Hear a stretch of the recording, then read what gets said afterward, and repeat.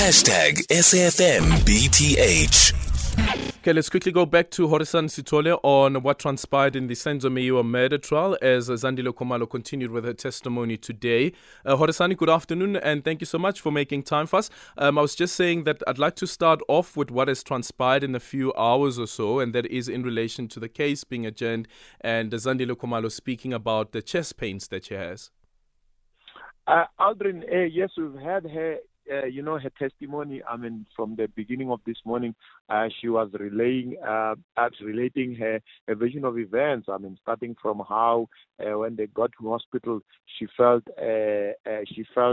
Senzo's body temperature dropping.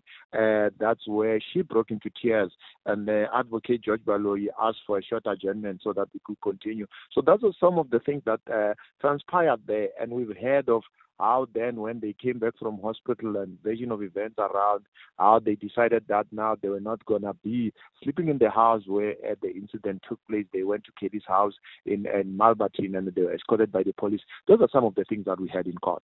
Yeah. And now also we hear that she's got chest pains.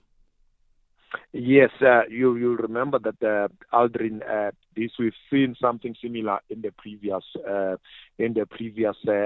appearances while the trial she was testifying. Her breaking down is something that we saw, and this thing is like it happens more especially when she starts speaking about Senzo's death, when she has to testify of how bad the situation was, and I've had questions around. Why then at that times like that? I'm like, if you have seen someone die in front of you, it can be depending on how strong you are. Some people are weak. They may look like strong, but later on is that it hits you in a way different. It hits us in different ways. So there's things like that. And when you cry, that's some of the veins. Some of the parts in your body does get affected in many ways. Yeah, and now, do we know whether the state is done with leading evidence and that the defense will be taking over with cross-examination? I think it's because there's if judging from how it panned out last time, it seems like they may have little time left for the state. Not too much, because much of the stuff we've heard about how it was shot, we've heard the hospital version, and then now how they went back home, and then the police telling them that they'll come back the following day to take statements and all that. So I think, yes, even if the state that can still continue, but seems like much of the time that the state needed, it has already been used. Much of the testimony that they wanted, they've got it. So hopefully when we resume, we're going to go for a cross-examination straight as soon as the state is concluded. And just a final one on Magdalene Munsami, who was representing Kelu Khumalo on a watch brief. She has now filed a notice of withdrawal. What impact is that going to have on the trial, if any at all?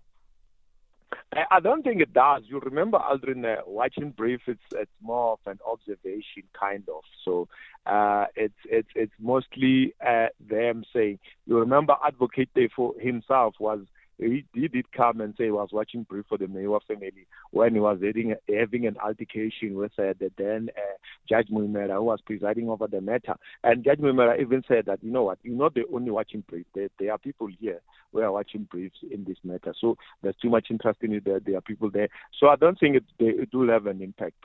If it was going to have a bit of impact, if, say, one of the counsels of the accused was withdrawing, because the new counsels who comes in, they're going to need more time to sit down and study the papers and all that. So that was going to have some more delays.